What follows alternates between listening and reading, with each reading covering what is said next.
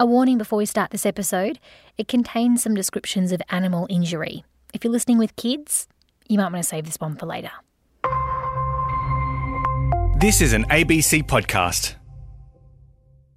I do remember thinking that he kept looking at me and going, what are we doing? Like, what is this? Who's this guy?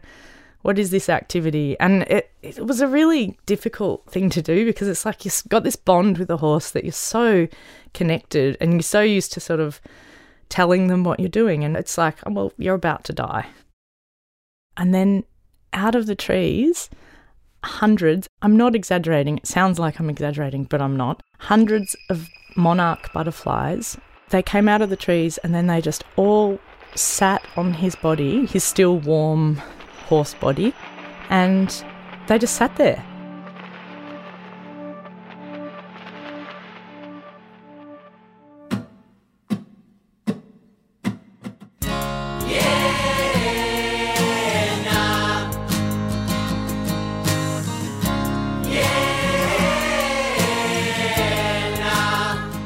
I'm Elizabeth Coolass. Welcome to Days Like These. Animals can be that rare constant in our lives, a touchstone in how we navigate through our emotions and through the complexities of our world. And for many of us, the death of a pet is the first time that we understand the cycle of life. Today, our reporter Alicia Sometimes brings us the story of a lifelong bond between an artist and her beloved horse, and of the unbelievable moment when their shared connection brings them to the very boundary between the known and the unknown. Ty Snaith is a well-known artist. Her work is always full of vibrancy, playfulness and incredible colour.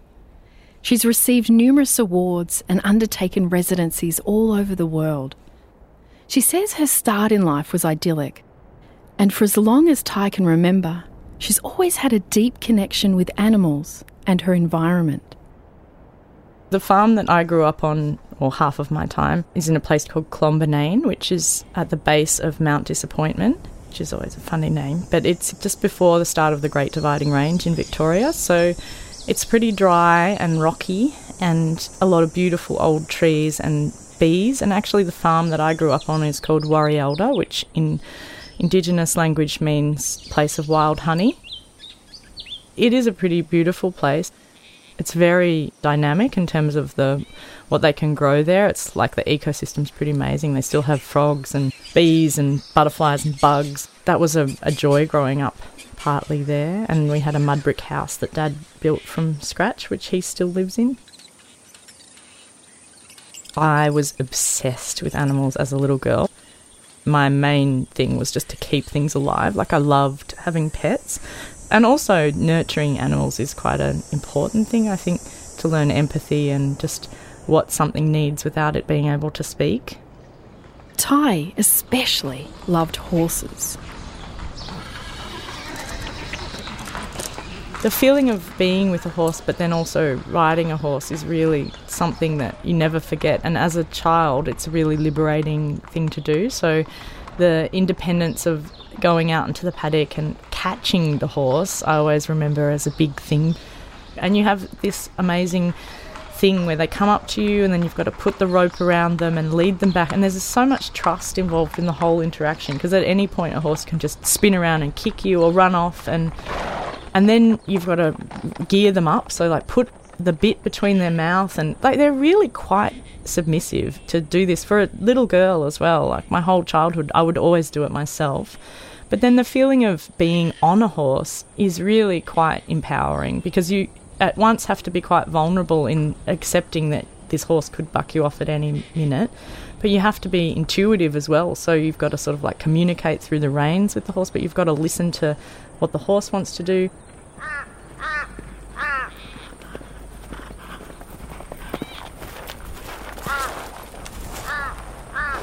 Going at a high speed just feels amazing. I used to sing as well when I was galloping on my horse. I used to sing like Roxette songs. Like really loud because no one can hear you and you're just going so fast. It's like the best feeling ever. And then you get off and you're like, well, what else is there in life? I can gallop really fast and sing She's a Little Bit Dangerous.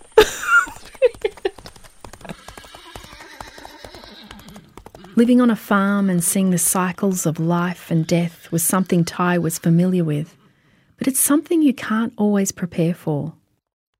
Sunshine was my third horse. She was a rat bag. We didn't have much money, so it wasn't like we couldn't buy expensive horses. So we had a series of rescues and, hand-me-downs and things like that. And Sunshine was found on someone's property and she was a really ratty kind of horse, but I loved her. She died when I was about 15. One day I was practicing games. So games was when you had to carry a bucket and you could get a golf ball in the bucket and put it into a drum and, race around stuff. I was really into games. She was very fast. And I'd ridden her over to the building site where my dad was building our house, and I wanted to get a bucket to practice, and I left her standing with the reins over her neck, and I ran onto the building site to get the bucket. And just as I was coming back out, the other horses galloped past in the paddock. She reared up and the reins came down over her neck, and then she galloped off. But as she galloped off, so the reins hooked onto a big piece of steel. It dragged behind her as she was galloping, and as it dragged, it banged against her legs, and it cut all three of her legs, and her tendons were all hanging out. I was running after her, screaming, and by the time I could stop her, she couldn't really stand up. The tendons were all sliced. She was really distraught. The vet said, I suggest that you find a spot for her to be buried. So I walked around the orchard and found a spot for her to be buried, and then she couldn't actually walk that far, so we had to put her into the horse float, which was traumatic in itself, with 3 cut tendons, and then drive her to the spot and take her out of the horse float and then stand. And she was so upset. I remember she was sort of frothing and not very happy, but I wanted to be with her because, she was everything to me. And then the vet put her down. One needle is all it takes to stop a horse's heart. But with a distraught Ty watching on, this time it's not quite enough poison to stop all of Sunshine's body from moving, from creating the final huffs and snorts a big animal like that can make. It made me think, oh, she's still alive. The vet said, no, she's dead.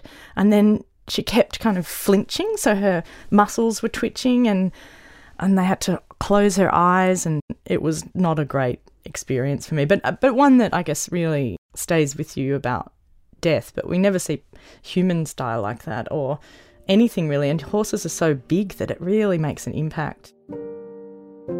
I was feeling completely devastated, like I'd lost my best friend. After Sunshine, Ty got another horse called Bess. She'd been tranquilised, and so when we got her home, she was actually a complete bitch. Bess wasn't exactly the right fit. She used to bite my bum and she was nasty, really didn't like the world. Perfect rebound because she was horrible. Ty saved up as much as she could, and with her dad's help, she got another horse that had already been broken in.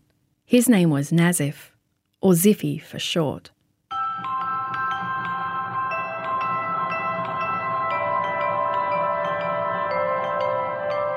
Ziffy was a funny character because he didn't really like all the pomp and ceremony of getting ready, but he went along with it. He was a quarter horse crossed with an Arab, so it's kind of an unusual cross in that quarter horses are quite solid and they're often used for cattle work and things like that, and Arabs are much more sort of flighty and spirited, you might say. When I first got him, he was quite dark, like almost brown. So it's kind of amazing because greys are interesting colour. They change their whole life. Sometimes they start as chestnut, then they go brown, then grey, and then white. I got him when he was quite young. I think he was only 3.5 years old. And then I committed my whole life to that horse. He was lovely, a lovely horse, but very sort of spirited. And other people tried to ride him and, he'd buck them off and stuff. But we had a real bond, which often happens if you get them as a young horse. And then obviously I had no other, he was just my life for quite a long time. Together we learnt lots of stuff, like we learnt dressage and show jumping, and But he didn't like all the braiding and he hated that stuff. He hated being washed, but he went along with it because I think there is an amazing thing that happens with horses where they want to serve us. If there's a respect, they do want to do the right thing for you, but they have sort of preferences of what they like. So he did prefer the sort of high-risk jumps and fast things. Dressage, he tolerated it. But I liked him. I liked that he had a character. He wasn't passive. He was quite difficult at times, but we were a good match.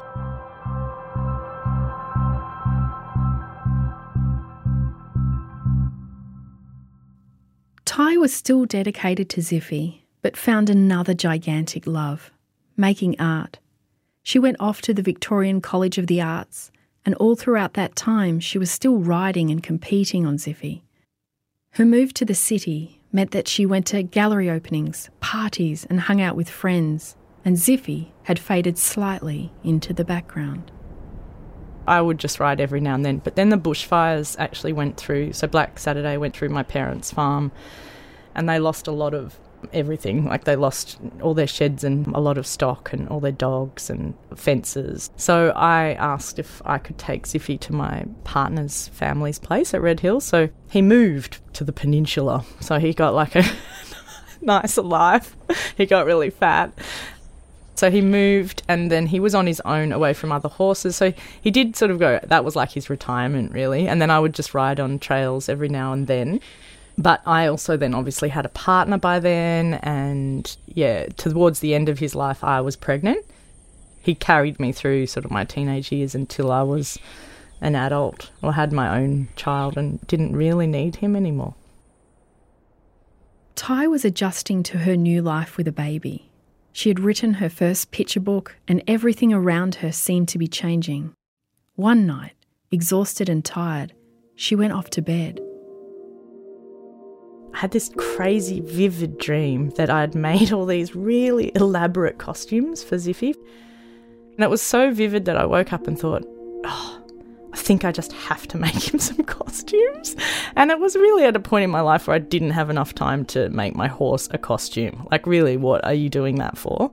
So I had this big, colourful pom-pom headdress, and then I made another one where I bought a top at Savers that had this kind of gold chain halter neck, and I turned it upside down so that became the ear holes. It was quite impressive, really. And then it had a whole neck kind of shimmery thing, and then I made a giant scarf that went all the way down to the ground and trailed behind him. And then I thought, oh, now I've made the costumes, like what am I going to do with it? At the time I was sharing a studio with Joe Duck, who is now quite a well-known fashion photographer, and at the time I explained to her I've made all these costumes, and she said, oh, well, we need to do a shoot, let's do a fashion shoot. So I went out to where he was kept and I dressed him up, and I'll never forget, it's like he knew. It's like most horses, you put a stupid big headdress on them in the paddock and they'll, kick you or run off. He just stood there, and he just kind of stood there with like no lead or halter, just stood there and posed. He actually seriously just posed all day. I remember just thinking, this is like, life was very vivid that day and it was really beautiful, and it was just such a lovely moment to share with him. I was really proud of him and he looked quite regal, and we took a whole series of photographs of him. I'm so glad. They were so beautiful, and they ended up being published in a magazine and writing an article about them. Ty didn't know, but at the time Ziffy was quite sick. She had no idea that he would have been at the beginning of his decline. I didn't know because horses can't tell you, so he probably knew because he was probably not eating by then or not feeling well. But he just did this with me, and it was kind of like we shared this understanding that that's what he needed to do. And in the end, that's like the most amazing memories I have of him. And if I hadn't have done that, I would have hardly any photos, like nice photos of him. So it was this weird thing where it came in a dream. I made it impulsively, not knowing why. I dressed him up, and then 2 weeks later he died.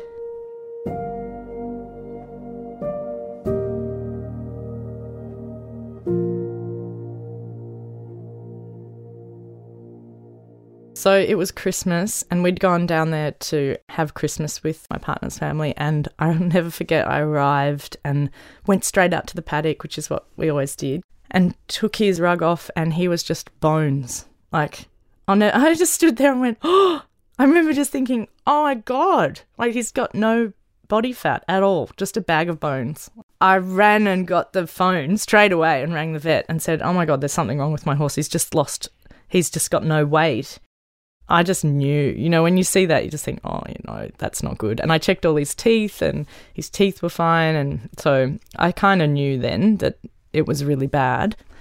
Because they stand with their nose down, his nose had become hugely inflamed and all his hocks and down to his fetlocks, his feet, were just huge, like he was wearing flares, but it was his body. So all the fluid had gone down and even his sheath was all hanging down in the bottom of his stomach, and it just looked so painful and horrible. By that stage, he couldn't really move around. So there wasn't really an option to keep him alive. I remember the vet saying, if this was a human, you could keep them alive in intensive care, but animals don't have that. You can't imagine them on life support, really, can you?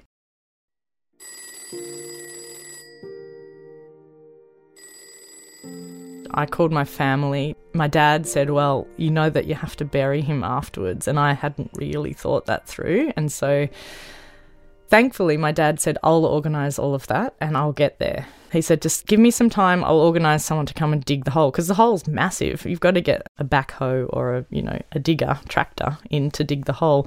And this is a bit gruesome, but when you bury a horse, you have to dig the hole almost first, because once they die and the rigor mortis sets in, their limbs are stiff, and so you don't want to break their legs to put them, that's really traumatic. But you have to sort of have the hole ready so that you can roll them in while they're still not stiff.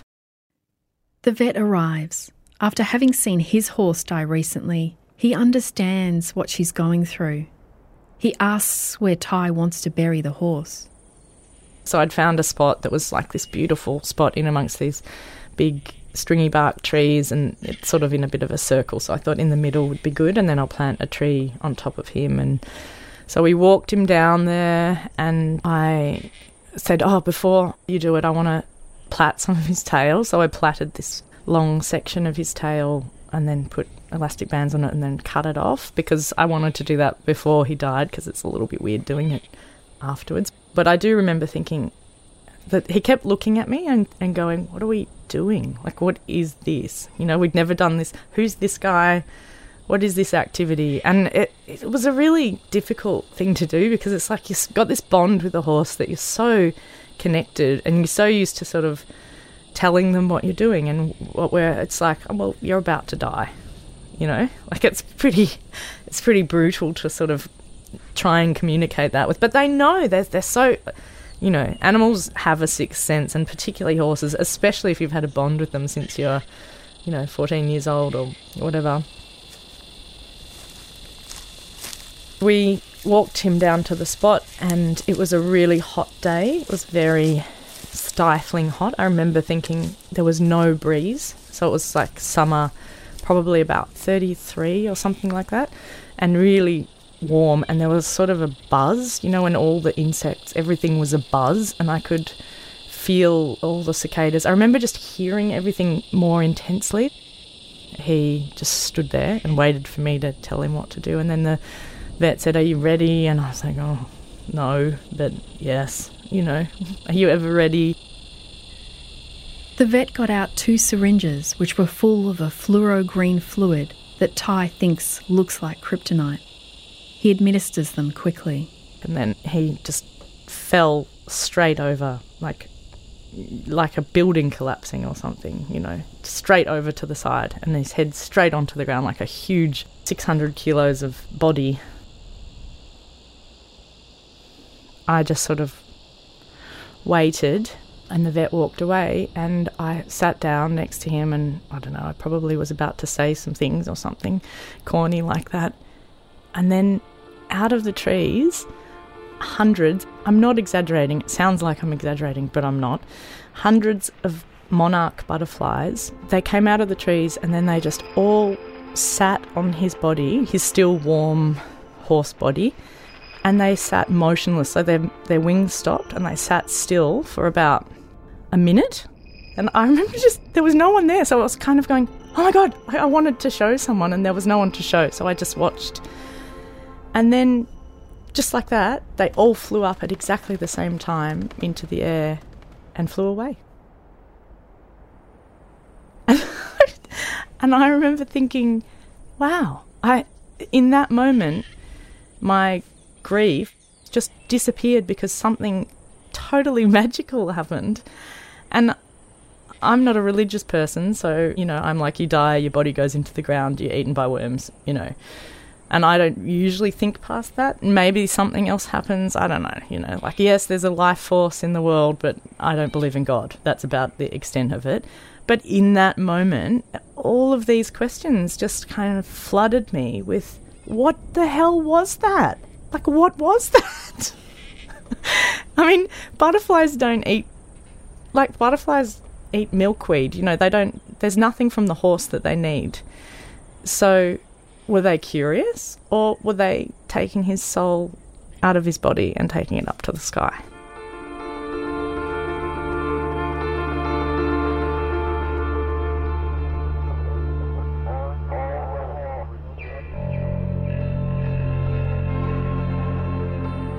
So the butterflies all went, and then I heard this noise, like, and I thought, oh my God, what is that? So there's a tractor, big backhoe coming down and my dad hobbling down after the tractor. And so all of a sudden I was like, this beautiful moment, spiritual moment had happened, and then the tractor arrives to dig a big hole and roll him into while he's still warm.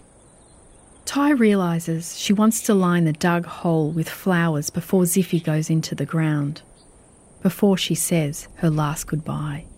I remember running like really fast, and I cut all these roses.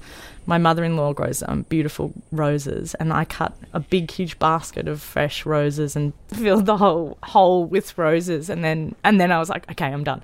And then I didn't watch him go into the hole. And like, for me, it was actually a real gift, what happened. There was something kind of magical about it that I was really thankful for. And for years afterwards, I thought about it, and I still think about it. Every time I see butterflies now, I just think, what are you? Where did you take him?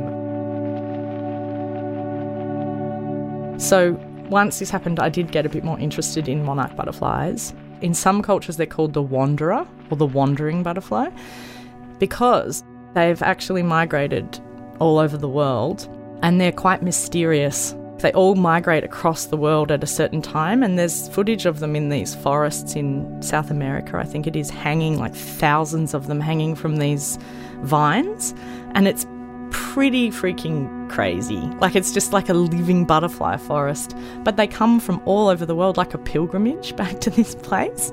And it did sort of make me think, maybe they're just taking all the souls back to this forest, and like, what happens there? Maybe one day we'll find out that, it's like this convention of monarchs that have collected all the souls from all over the world to do something with them that we don't actually know.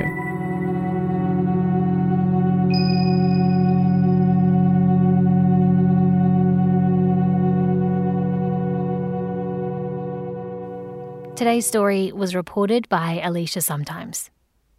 Thanks for listening to Days Like These. We'd love it if you'd follow us on the ABC Listen app or your favourite podcast platform so that you can stay up to date with the latest. While you're at it, do us a solid and leave us a rating and a review. It helps new people find Days Like These. Also, if you've got a story of the day when everything changed for you, maybe a revelation, a surprise, a spanner in the works of your life, please get in touch with us. Email us or send a voice memo. We're at dayslikethese@abc.net.au. Days Like These is hosted by me, Elizabeth Coolass. Our lead reporter is Pat Abboud. Our Season 3 reporting team includes Sam Wicks, Belinda Lopez, Anthony Scully, Melanie Tate, James Viver, John Chia, Meg Bolton, Taylor Gray, and Alicia Sometimes. Our researcher is Tamar Cranswick. Our digital team includes Andrew Davies and Michael Delaney. Sound design and engineering for this episode by Kerry Dell. The supervising producer for this episode is Laura McAuliffe, and music in this episode is by Andrew Watson. Our brilliant executive producers are Ian Walker and Rachel Fountain, and our theme song is Yeah Nah by the Gooch Palms, courtesy of Ratbag Records and BMG. Extra music by Russell Stapleton. On the next episode of Days Like These, Shelley Morris was adopted as a baby, and she didn't exactly grow up in a community that accepted her. I asked in the class, where are the Aborigines now? And the teacher said, oh, there's none left. I'd go home and I'd be trying to scrub the colour off my skin because the other children had said I was dirty. The incredible story of how Shelley started searching for her family. He said, oh my, are you a twin? I said, no, I'm not a twin, I'm adopted. And then he said, oh my God, you have a sister.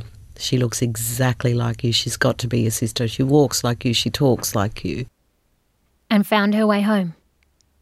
Why do you talk like a white person? And I said, oh, that's a very big story. That's next time on Days Like These. And in the meantime, why not try another great ABC podcast, like this one? The hunt is on for the origins of COVID-19. But did you know a mysterious outbreak in a sleepy Brisbane suburb in the 90s has helped to speed up that search? I'm Olivia Willis, and on Patient Zero, we tell the stories of disease outbreaks, where they begin, why they happen, and how we found ourselves in the middle of a really big one. And this season, we go back almost 3 decades to hear how scientists tracked down the origins of an outbreak that literally had the streets running with blood. The viruses essentially came out of the forest and we had a spillover event in suburbia that, went on to have catastrophic consequences. That's just one of the stories we have on our new season of Patient Zero, a podcast where we trace disease outbreaks back to their beginnings. Search for RN Presents Patient Zero on the ABC Listen app or wherever you get your podcasts.